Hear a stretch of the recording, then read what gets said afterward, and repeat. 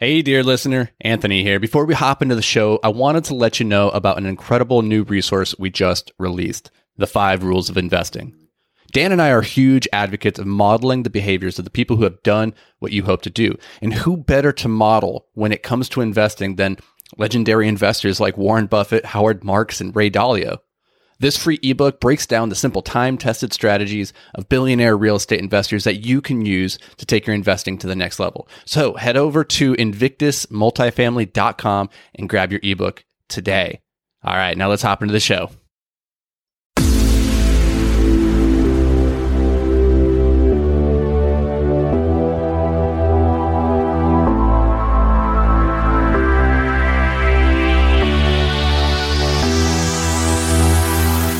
Hey, welcome to Multifamily Investing Made Simple. This is the show where we take the complexity out of real estate investing so that you can start taking action today. I am your co-host, Anthony Vicino of Invictus Capital, joined as always by my partner in crime, Dan Kruger. How's it going, Dan? Doing good. How about you? Yeah, doing great, actually. No complaints. We're still in quarantine, and every day that quarantine goes on is another day where I get to live my best life of introverted status. Yes. Feels like Sunday already. Yesterday felt like Saturday. I'm losing track of days, to be honest with you. It's getting trickier. You know, when you work every single day, regardless of the day of the week anyway, like we typically do, all of a sudden you take out the fact that we can't really have in-face meetings anymore and days just kind of become irrelevant. Mm-hmm. Yeah, I haven't worn pants in a month. What are pants? What are these things? I have just been rocking jorts. Do you know what jorts are? I am aware of their existence. Yeah, just I didn't know it was shorts short for days. Season yet, is it? It's not, but in my office it is. Yeah, every day is Casual Friday here. I love it. So Dan, today we're going to talk about market selection, how to pick a market to invest in, which is a really big topic because real estate's all about location. So we're going to break that down. But before we get to that, do you want to bring the fire for this week's bad investing tip? Yeah, I love bad advice.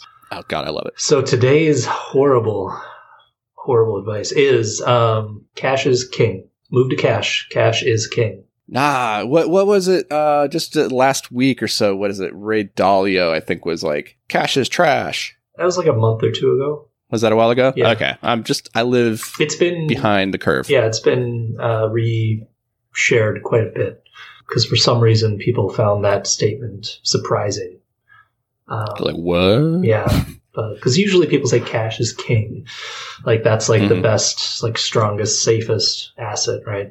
If you got all your money sitting under a mattress, you can't lose any money, right? Because cash can't go down. But there's a little thing called inflation, which is like a silent, sneaky little tax that sneaks into your bank account while you're sleeping and doesn't really eat away at the value of your money. Let me rephrase. It doesn't really eat away at the balance of your money, but it eats away at your buying power. Basically, the reason for that bad advice, cash is king, is to reiterate the fact that cash is not something that you want to have your wealth in, because inflation is rampant, especially when every central bank around the world is printing money like crazy. We've printed trillions in the past month, and what that means is the money supply gets bigger, and every dollar that's out there is incrementally worth a little bit less. So organically, over the next couple of years here, we're going to see prices on things start to kind of tick up, and that dollar that you have today isn't going to buy as much tomorrow as it did today, and that's going to continue into the future. So what you want to do is try to move your wealth into things that ideally appreciate in value and pay cash flow. If you're using cash as an investment, it's not even an investment vehicle of any sort, but if you're holding on to cash, putting into a savings account with the idea that it's at least not losing money as if it was in the stock market or if it was invested in some other opportunity that's maybe losing value, well, that's just simply wrong. That's the wrong way of looking at it. Inflation is eating away at its buying power. You know, one of the powers of cash is the fact that if you have cash, you can take advantage of opportunities. Mm-hmm. And that's where the real power of cash comes in. Like, if you have enough in the coffers to be able to withstand rough seas, but also to capitalize on buying opportunities when they present themselves. And so that's really a matter of liquidity and being able to jump on opportunities when they present themselves. So like right now, if we were completely levered, all our money was gone into assets at the moment, and we had no money in the bank, it might be very difficult for us to move on to an opportunity that came across our table right now, short of, syndicating that opportunity with outside investors. So there is something to be said about cash, but that's not just keeping cash in the checking account and being happy with the returns that you're getting from that. Yeah, and there's other ways that you can have your cash invested in other assets other than cash. You can move your wealth into things other than cash where it still is accessible and liquid and you can tap into it when you need to. So there's no reason to have it just sitting in your bank account. Definitely. I usually recommend people have, about a few weeks worth of monetary needs in their checking account, maybe a month. But then anything more than that, their savings, their rainy day fund should be in at the very least, a high yield savings account. Last year, those were paying about 2.2%, which was, on par with what inflation is quoted at, even though it's higher. But it still mitigates inflation a little bit. Having a few months worth of expenses in that, where it's ultra liquid, and then anything beyond that, where you think you might want to use it in the near term to invest in something else in a slightly less liquid but still accessible resource. And that could be like a life insurance policy you can tap into. It could be in like a stock portfolio you can borrow against if it's invested in something that's somewhat safe. So you don't I get frustrated when I see people with very large balances of cash in a checking account. It frustrates me. I probably keep a bit more in my checking account than is prudent. I like to keep 2.5 months of working capital. So that's 2.5 months worth of baseline expenses. And then I keep about 3 to 6 months worth of emergency day funds in, high yield. I used to keep it in a high yield savings account. Now I keep it more into a portfolio of just stocks and bonds because it's really unlikely that I'm going to need that in the short term, but I have the ability to get to it when needed. Yeah. And I should say that all the stuff I've been saying here is directed more at individuals. If you're running a business, your cash management strategies will differ quite a bit. Mm-hmm. So this isn't necessarily how we manage the cash for our investments in Invictus. This is just me personally. People are not businesses and businesses are not people. So treat them differently. Okay, so let's get to this week's topic. Let's talk through market selection from the perspective of both active and passive investors. For us, we invest predominantly here in the Twin Cities of Minnesota, so Minneapolis and St. Paul and first-ring suburbs. And so we know our market from a macro standpoint, but there's a lot of different ways to break up the market selection. You could be looking at the large MSA or the city, the state that you're looking at, but then real estate's also very hyper local. So getting down to the neighborhood level. Let's take it from like the 50,000 foot view first, and then work our way all the way down to the street level market selection, what types of things you should be looking at. And this is going to be valuable information if you're actively investing and trying to figure out, hey, where should I be putting my money? And then also if you're a passive investor, one of the great things about being passive is that you're not locked into a singular market. You do have the ability to go to where you think the markets are going to offer the best returns, the most deal flow, and there's good operators there. But for us, because we're vertically integrated, it's a bit more advantageous, and we realize the synergies of scale by grouping our properties in a similar area. So we don't do too much of the global market research. So this is going to be a little bit foreign for us, but we'll talk through it. Like you said there, starting at the 50,000 foot view is pretty much how I like to approach just about any task. I start real high level and then work my way down into the details. So the first thing that someone would want to consider when investing is question number one is multifamily a prudent investing vehicle right now? Is this something based on the economic cycle and the real estate cycle from a whole? Is it a good place to put money from a really high level? Because if it fails that test, then you can just stop researching markets and move on to something else. Well, I can save you guys time. Just take that money, put it under your mattress. Yeah. That's going to be best. Cash is king. Yeah. So yeah, first thing you always have to do, just make sure that the asset class that you are starting to dig into is positioned well to perform. So right now, real estate is, if you've watched any of our content, I should say multifamily is, if you've watched any of our content, we've already gone over in great detail why this asset class is well positioned for the future. But that is always a question you want to ask yourself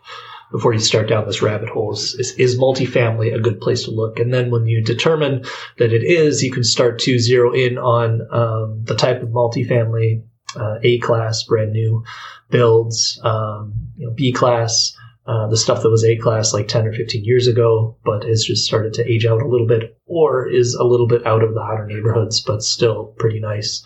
And then C class, which is kind of like workforce housing, typically a little bit more urban, doesn't have the amenities that the A class buildings do, but provide a price point that is very in demand right now. And then there's the hood D class. We're not so much of a fan of the D class. It's scary there. Yeah, and the one exception to that would be like a D building in like a C or B neighborhood. Those could provide really great opportunities, but a D neighborhood and a D building, so what's the upside there? Unless there's some major gentrification that you see coming down the pipeline. Yeah, some kind of economic expansion in that area in the short term, like a new arena going in across the street or something like that. There has to be some pretty big reason why that area is going to shift. Yeah, and it does happen. I mean, the neighborhood I live in now is an A neighborhood, and a few blocks over, it used to be a D neighborhood about 10 years ago. It was just strip clubs, a couple dive bars, and a bunch of warehouses. And now it's completely converted into new build apartments and condos, and all the best restaurants are here. But 4 blocks over, it's the exact same as it was 10 years ago. So with this neighborhood in particular, that line is slowly kind of shifting as neighborhood gets developed. It's pretty condensed right now. We can only spread out when these new developments come in. So that line is kind of inching. So if you want to try to position yourself on that line, right, where you're still in the D neighborhood, but in like 2 or 3 years, that gentrification is going to spread into your area, that's a viable option too. But, back on topic, once you kind of identify the multifamily is a good place to be, and you like, let's say, C or B class or whatever you kind of hone in on, then it's time to start to try to pick your market, because there is a lot of options out there. It's 50 states and thousands of smaller markets within. Yeah, one of the first questions you're going to need to answer then is the question of, do I invest locally in the market that I'm in, or do I invest out of state? To answer those questions, you're going to need to evaluate your particular investing style. Are you the type of person that needs to see the property? If you are hiring out a third-party property management team and you have maybe a partner who's boots on the ground in a different city, then it can work to invest out of state. But if you are the type of person who needs to have that control and access to that physical property so that you can look at it and take control as needed, then that might not be so conducive for your personality type. So that's going to be one of the first questions just to answer off the bat is, between investing locally or out of state, which one fits better with your personality? Then moving on from there, I would say, well, is your city even a viable locale for investing for the type that you're interested in? Yeah. Whether that's passive investing or active investing. If you're living in San Francisco, might not be the best market, all told. Yeah. Same with Manhattan. Really, Manhattan, LA. These markets are very overpriced, high cost of living, very high barrier to entry. And as we're going to talk about later, there's some economic factors occurring in those cities in particular, and some regulatory factors that actually make them quite difficult to operate real estate. And so they don't really make it conducive to invest there. So that's one question is, hey, is the city that you're actually in, is it a city that you can invest in and achieve returns? Yeah, and usually if you skip these steps and you just start looking at deals in your backyard and you're in one of these hot neighborhoods, you're going to probably notice when you start to try to underwrite these that there's no money coming out of them. None. If you pay the prices they're going for, you're lucky if you break even, and that's not a good investment strategy where getting lucky to break even is your outcome. And, to kind of back up a little bit to what you were saying about determining whether you want to be in your backyard or out of state somewhere, the same goes true for passive investors, right? It's going to be a little bit different considerations to make. You're not going to be managing the property. Obviously, you're not going to be doing the work, but maybe you like being close to the operator. Maybe you like having that personal relationship with the operator where you don't necessarily want to go find somebody on the internet who you've never met before, who's investing in an area you've never been before. You still like the proximity and feeling comfortable that, like, okay, this guy's investing over in that neighborhood. I've been there. I know the area. I know the guy. I can go to his office. I can see him in person. So some people, I know on some of our deals, I've got investors in there that are investing with us and would not be investing with someone out of state who they never met before in an area that they've never been to before. That's just not their style. So that's something to consider as well. Is if you're a passive investor, do you care about that proximity to the deal and the operator or not? It's kind of 6 one way, half a dozen the other. It's really just a matter of personality. It's a personality thing. Yeah. And this goes back to the vetting operators episode that we did a couple weeks back. If you review back to there, it's finding operators that have an alignment of interest and personality, and understanding what your investing criteria is as an individual. And maybe it doesn't even work for you to invest out of state. For me right now, it's not really in alignment with my goals or my desires and my personality type. So it's off the tables for me. So I'm kind of stuck with where we're at. It just happens to be that the Twin Cities is a pretty great market for a lot of reasons. We're going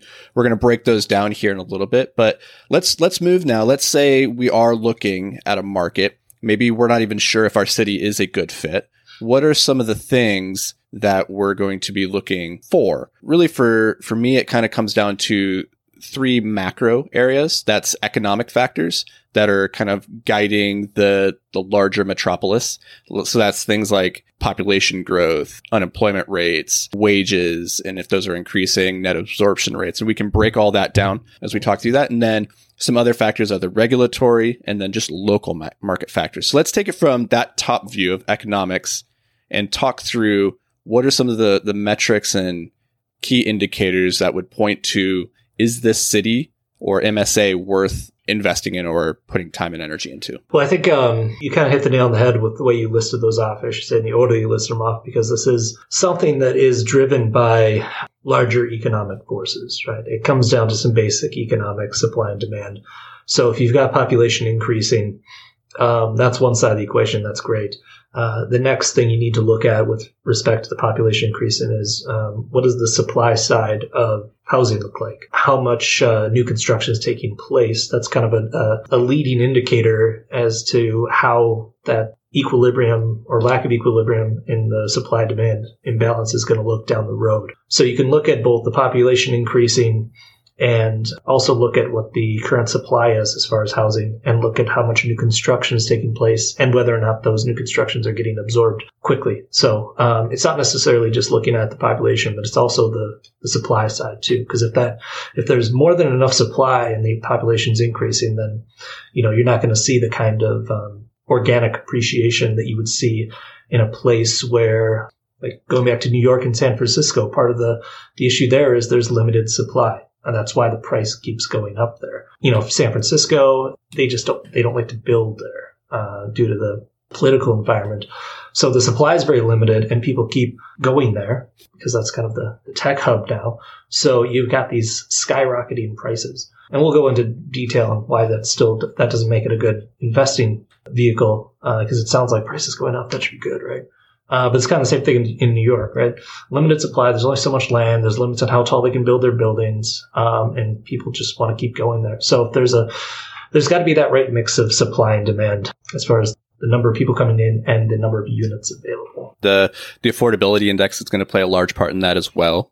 What's the median income and versus the median household expenditure on rent and housing. Okay, so from the top, some things that you're going to look for in terms of economic factors. Let's take a city, and we're going to look at their population total. So first is that you want to make sure that you're looking at a market that has enough people for it to be statistically relevant. I would say MSAs under 30,000 are starting to get pretty small and suburban and a little bit more rural. Mm-hmm. And so for us, those aren't like super stable pockets. We're looking for population that's growing over time. And if you have a population that's shrinking within not necessarily just a 1 year window, but say over a 10 or 15 year window, losing population is a very bad sign. It points to there's some underlying reasons, like why do people not want to live there? Is there economic, there's just not enough jobs. It's not paying well enough. Like what's happening there that's causing people to leave? And so right now, if you look at, say, our historical tech bubbles like San Francisco or LA, a lot of these places that are high cost of living and they really attract a particular demographic of individuals. In the last couple of years, we've really been seeing a net export of individuals leaving those cities. And so they're actually losing population, and that population is going to places like Phoenix, it's going to Austin, and to these kind of Sunbelt cities that are a little bit more favorable for business and operations, because California is a very hard state to operate in for a business. And then cost of living goes a lot further when you're not living in those really high expense areas as well. And so those are the questions asked, like what's the total population, and is it growing over time or is it shrinking? And that can tell you quite a bit. Next would be the economic diversity. If the city itself is dependent on one or two primary industries, Detroit is a great example of this with automotive. They were highly leveraged in that one particular industry. And then when it collapsed and everything kind of moved away, well, it all left with Detroit. And so Detroit, even many, many years later, still is really suffering because they haven't made up for that economic monopolization that they were operating under. So when we're looking at economic diversity, do you have anything to add to that in terms of how much economic diversity, what types of things point to an economically diverse city? Yeah, well, in addition to seeing diversity, you also want to make sure that the types of industries that are making up a large part of that local economy are ones that are going to be, using a coronavirus term, necessary, or what is the word we're using these days for people that essential? Essential, yes. Yeah, so, essential. Having like universities and healthcare and hospitals and universities, like they're not going to go away, right?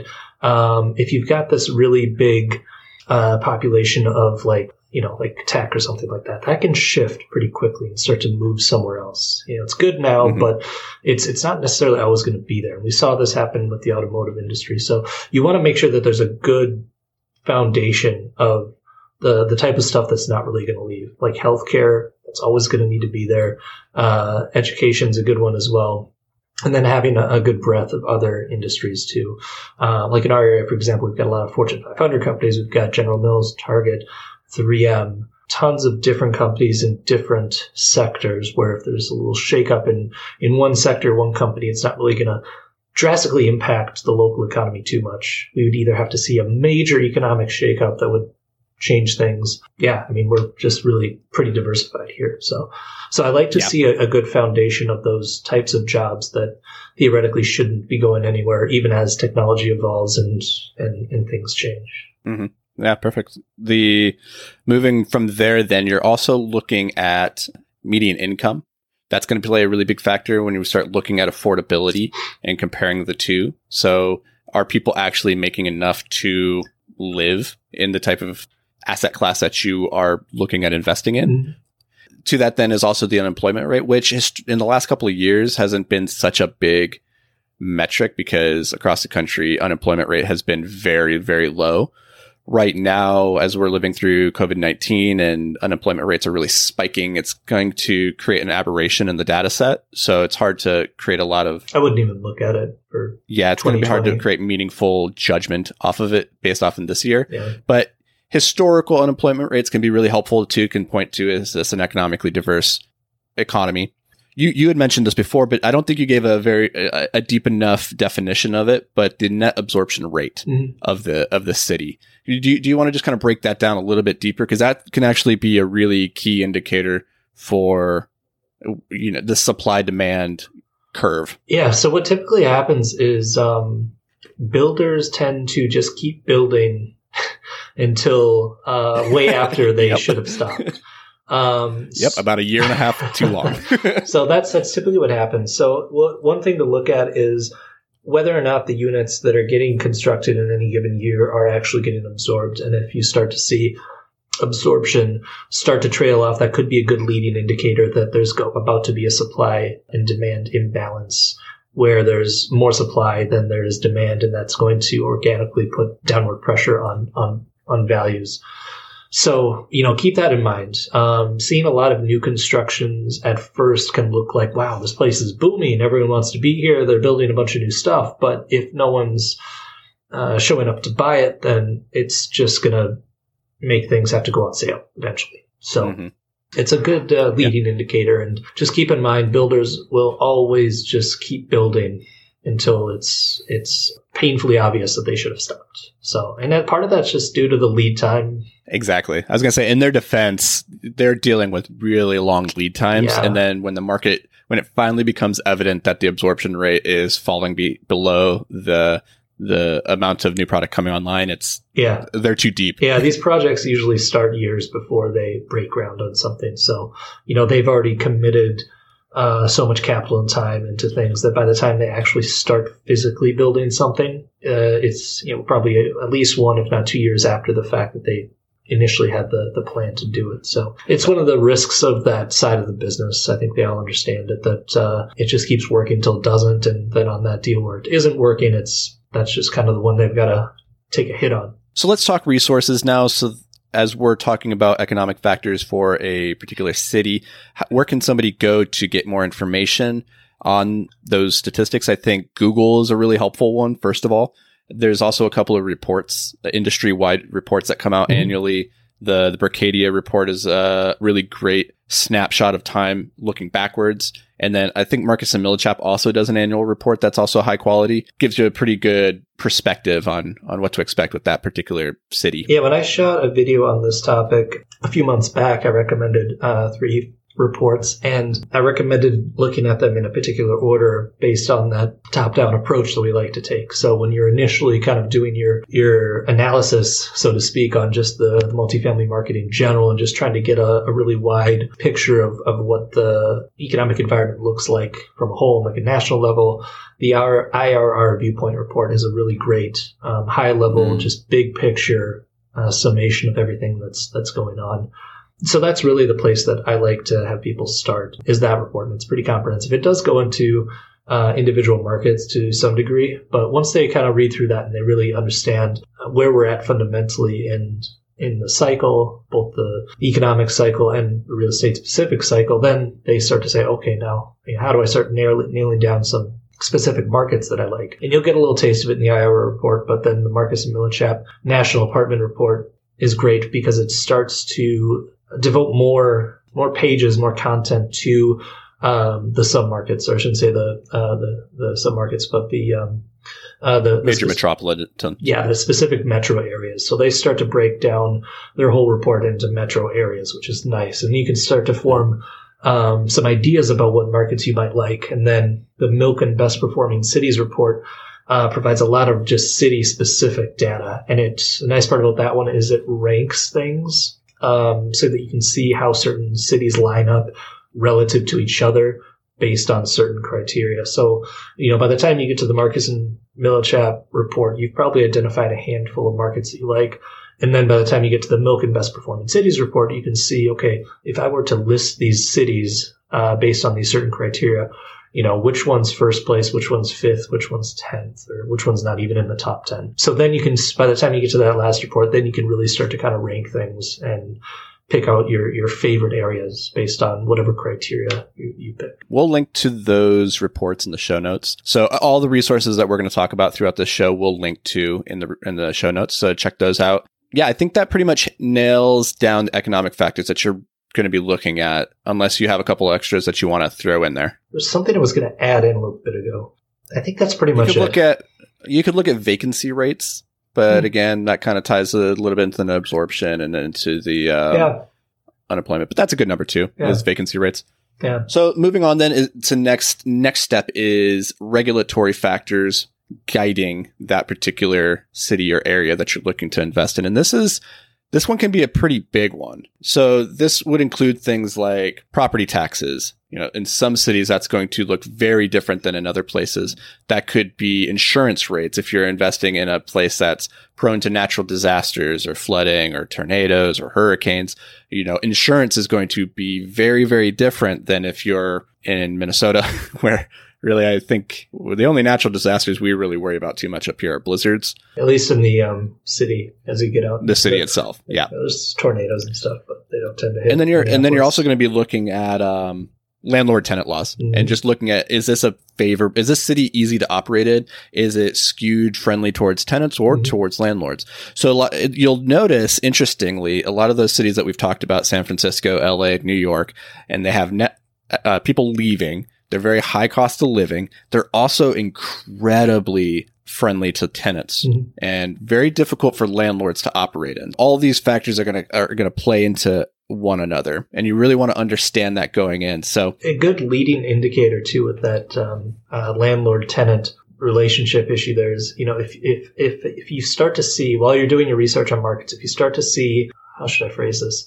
If you start to see the median income increasing at a rate, or no, let me rephrase this. If you start to see the cost of renting increasing at a rate drastically higher than the median income, or if you see that the cost to live somewhere is really outpacing how much people make, that's a good leading indicator that that area might be at risk of turning into one of those places that's a little bit more tenant friendly. And what happens in those areas is they start to put limits on how much you can increase the rent. Rent control. Yeah, rent control. And then also there's going to be a lot more laws about things you can do as a landlord and as a tenant, and they turn into more tenant friendly, which is great for tenants. But from an investing perspective, it really puts kind of like a ceiling above what you're able to make there. So if you start to see that cost of living go up like this, and people's incomes aren't really keeping pace with that, that is probably a red flag that even if it isn't a tenant-friendly area now, it might be in the future. Yeah, I would actually counter a little bit of that. The idea that if a city is tenant-friendly, that's actually a net good thing,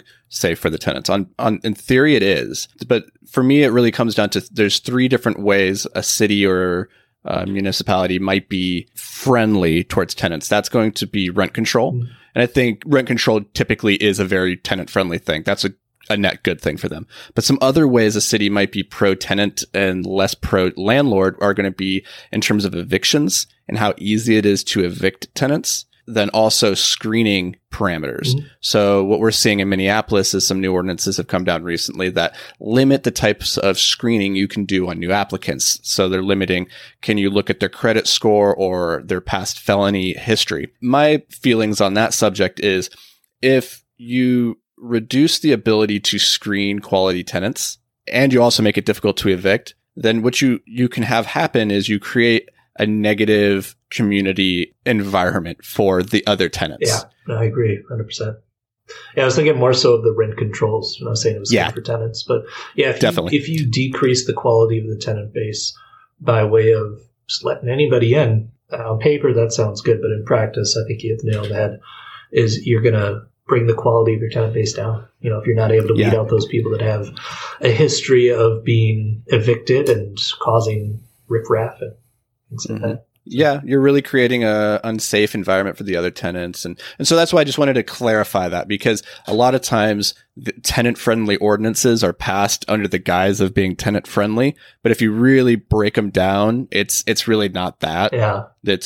And a lot of tenants actually, if they really understand that, they go, wait, what do you mean I might be living next to a felon? I would prefer to know that or to understand like what I'm getting into. So that's one thing to look into. In terms of regulatory factors, is there anything else to throw in there? I don't think so. What can you do to maybe look into property insurance rates or property tax rates? What can a person do to say, like, is this city that I'm looking at, does it have high insurance rates or high tax rates? We can easily get a quote on any property you're potentially looking at. So, if your agent that you work with right now is able to provide that in a different state, that's great. If not, they could probably put you in touch with a representative in that state, and it takes all of a couple minutes to get a quote on a potential property. And you just need some high level information. It's not going to be exact, but it's going to get you really close. Just some basic specs in the building, and that'll give you a good idea of what kind of ballpark you should be looking at. And then as far as taxes go, you can look that up really easily. All the historical taxes for any property are going to be out there, and you can look at look up something called a mill rate, which is a good way to back in to what the future taxes are going to be based on theoretical purchase price. Using good old Google is a good way to find out if there's anything new coming out of the pipeline in those areas as well. Because I know recently there was a change in Chicago for property taxes. I can't remember the details about it, but I mean, the news about it was out there long before it actually passed. So quick Google search on those topics will be able to let you know if there's anything coming. You can set up a Google Alerts for certain keywords. Mm-hmm. This might be a really good idea if you're looking to invest out of state. You don't have boots on the ground, and so maybe you don't have your ear to the ground. For a case in point right now, St. Paul, Minnesota, where we invest, is going through, they're trying to make some changes to tenant landlord regulations. And so we're local, and so we can keep our fingers on that pulse and know exactly what's happening, but it's moving very quickly in a lot of ways. And so if you're out of state, you might not be aware of it until after the fact. Mm-hmm. But if you go and set up some Google alerts that say things like St. Paul landlord laws, and you get alerted anytime a new article comes out that says anything about St. Paul landlord laws, then you can stay abreast to that. So that might be a little hidden hack for people looking to invest out of state, just to keep a pace of what's happening in your market. Good old Google. Love Google. Really, this whole episode should just boil down to, hey, go find a market, go Google it. Yeah. just Google it. www.google.com.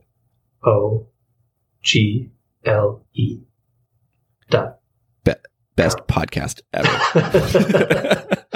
I've had someone do that to me. Who was I talking to recently? It was that lawyer when we had that trademark issue with this was hilarious. Not related at all, but I got to tell you, when we had that issue with Invictus and Veritas, one of the patent attorneys I was trying to get in contact with that took forever to get back to me called me back. His suggestion was to go to www.google.com and search for the name we're thinking about and see what pops up. I was like, thanks. I'll try that. Was he being facetious? Was he being facetious? No, he's really old. He's a really old guy. So I think he was, I think he was legitimately thinking he was helping out because he probably just figured out this Google thing recently. But it's been a while since someone has actually said www. I enjoyed it. You said the full URL like that? Yeah. I was like, wow, thanks. It's really helpful. I don't think he's going to be watching this. Something tells me. That's like, for the rest of you listeners at home, take it to heart. You can find anything on Google. Like, honestly, if you have questions, feel free to shoot us an email. If we don't know the answer, chances are we just went to Google it, and then we're just going to pass it along. So, okay. So we've hit economic factors that you want to look at. We've hit regulatory factors. Now we're going to get down to the hyper-local level of neighborhoods and what to look on a neighborhood by neighborhood level. And that's going to be things such as neighborhood safety, quality of schools, access to public transportation, proximity to, say, shopping and recreation. Like, how close are you to a Starbucks or to a Target, or are you right around the corner from a 7-Eleven? Those tell you very different things about your neighborhood, right? And then density of competition. Are you dead smack dab in the middle of 50 other complexes identical to the one that you're hoping to acquire, or are you, in fact, the only building of your type as far as the eye can see? Yeah. Well, I mean, not to take it back to Google right away, but for those of you who are not local, Google Street View is an amazing tool. I mean, I can't imagine doing this before that, because before you take the time to really physically go somewhere, if you actually do that, you can really get a really good sense of just, kind of going around the area on Google Street View and just looking at the general quality of the other buildings or houses in the area, because like the offering memorandum you get from a broker is always going to make everything look amazing. But if you drop your little thing down on the street in Google and start kind of looking around at the surroundings, you might see, a car up on some cinder blocks, or you might see a bunch of, recently renovated buildings or houses right next door, right? So it really gives you a lot of insight. Just look at the types of cars that are there, the types of buildings, and then to what you mentioned, is it a check cashing place that's nearby, or is it a Starbucks, right? Is it a lower end grocery store, or is it a Whole Foods, right? Those are all fine, but having those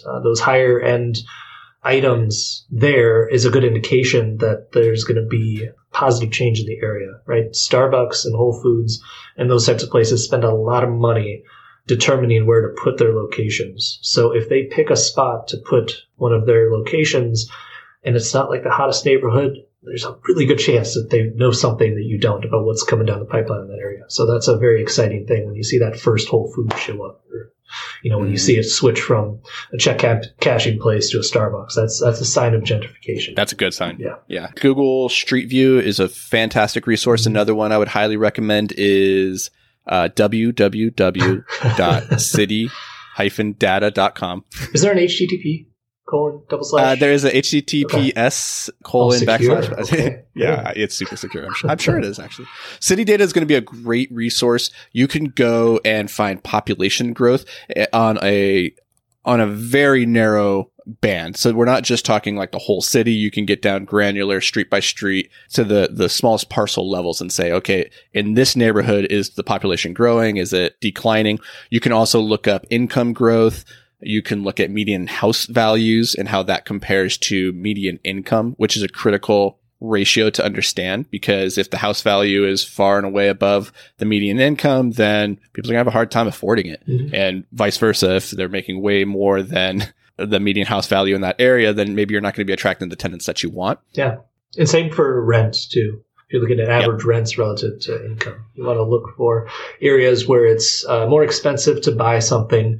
And a perfect situation is it's going to be really cheap to rent, and there's some room to still raise those rents where it's still very affordable, but cheaper than buying. That's kind of like the holy grail of elements in your favor as a property owner. Yeah, and Rentometer is a great resource for that. There's a couple others that you can go and look up just to get a high level ballpark view. Take it with a grain of salt, because that Rentometer it's just that it doesn't really assess comps well. It brings up it brings up rentals in the same area. But if you've got a C-class building, like actually take the time to Google the address it pulls up, because it won't show you the address on Rentometer, or it won't show you pictures of the building. It'll just say, hey, there's another 2-bedroom down the block that's renting for $1,500 and yours is $900.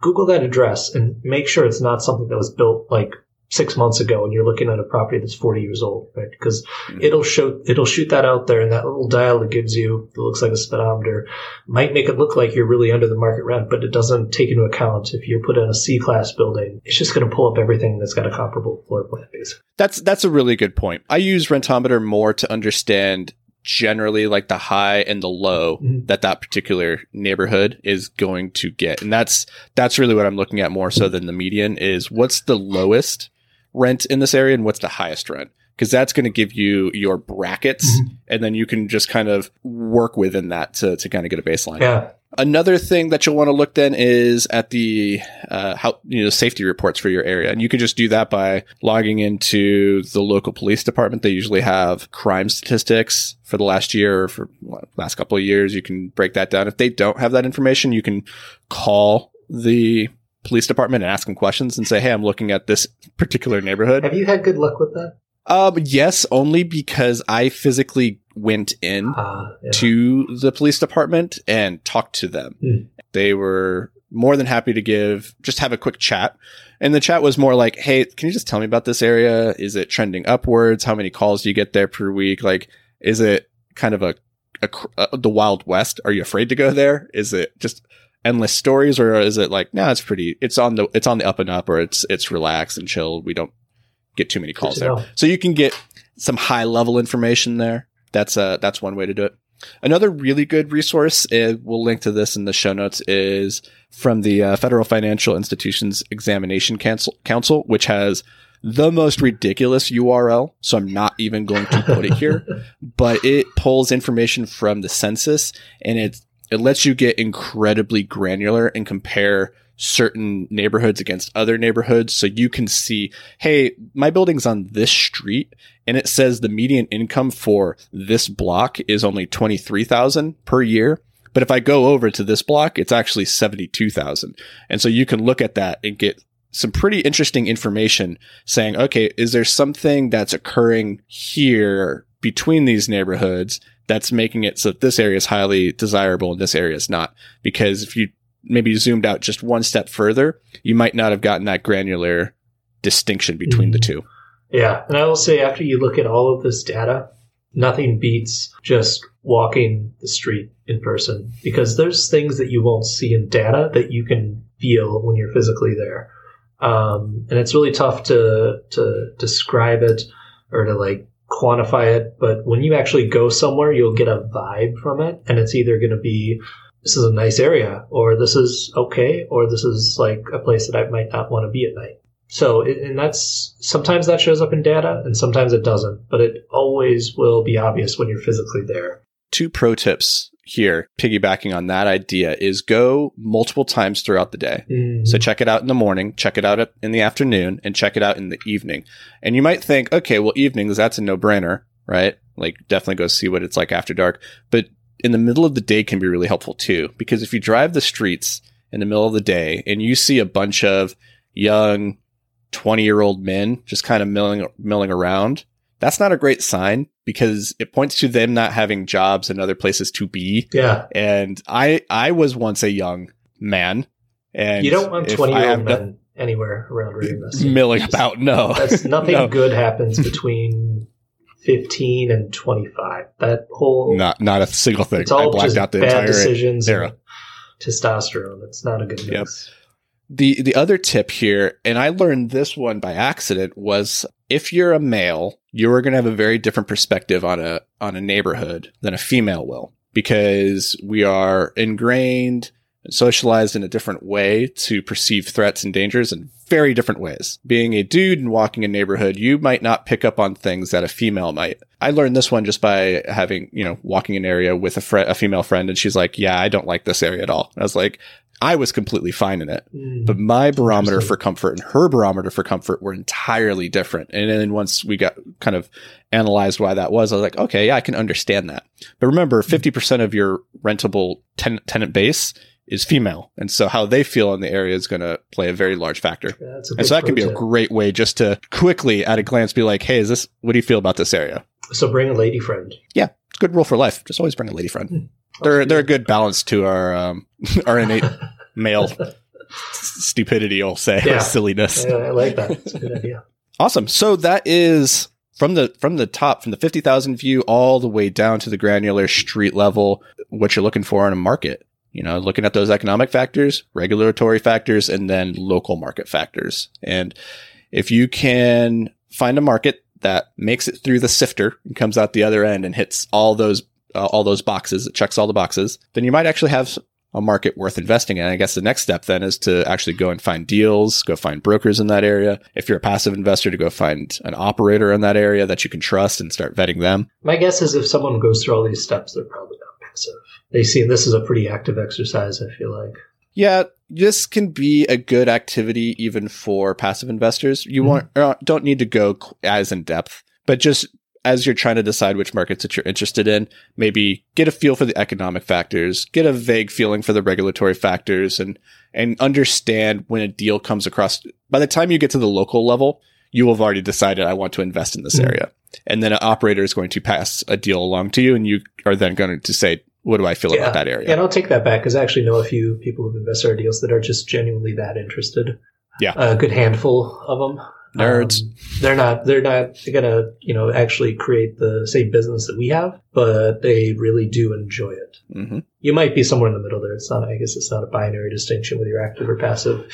You might be 100% passive and just want to completely outsource it. And you might also want to peek under the hood and get an idea of what's going on behind the scenes without actually taking on all the risk and doing all the work. Exactly. All good options. Mm-hmm. So let's move on then to our book recommendation of the week.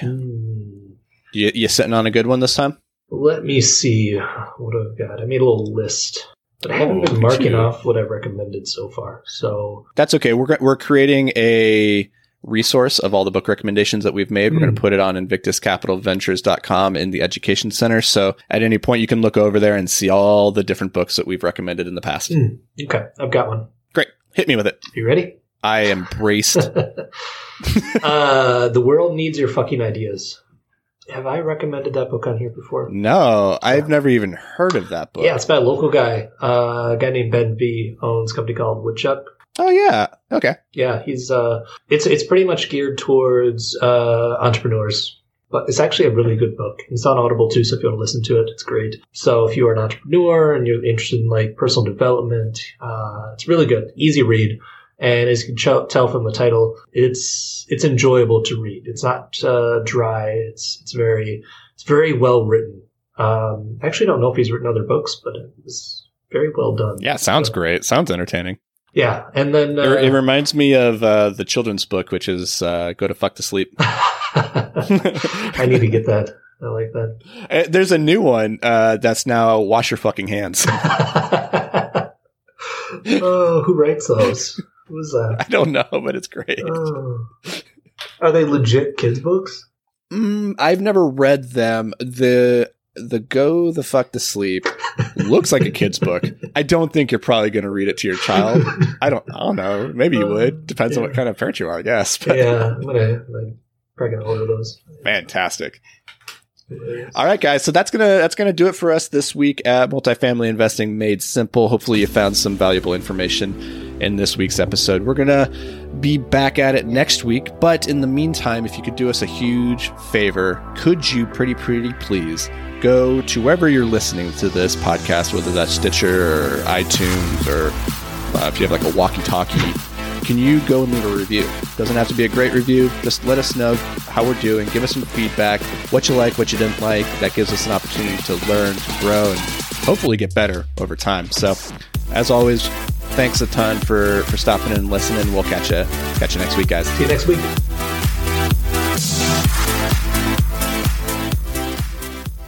Hey, thanks for joining us for another episode of Multifamily Investing Made Simple. If you enjoyed the show, could you do us a massive favor?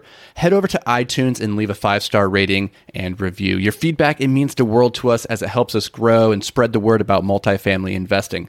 And don't forget, sharing is caring. So fire this episode over to any friends or family who you think could benefit from learning all about multifamily investing. Thanks, guys. We appreciate every single one of you, and we'll see you on the next show.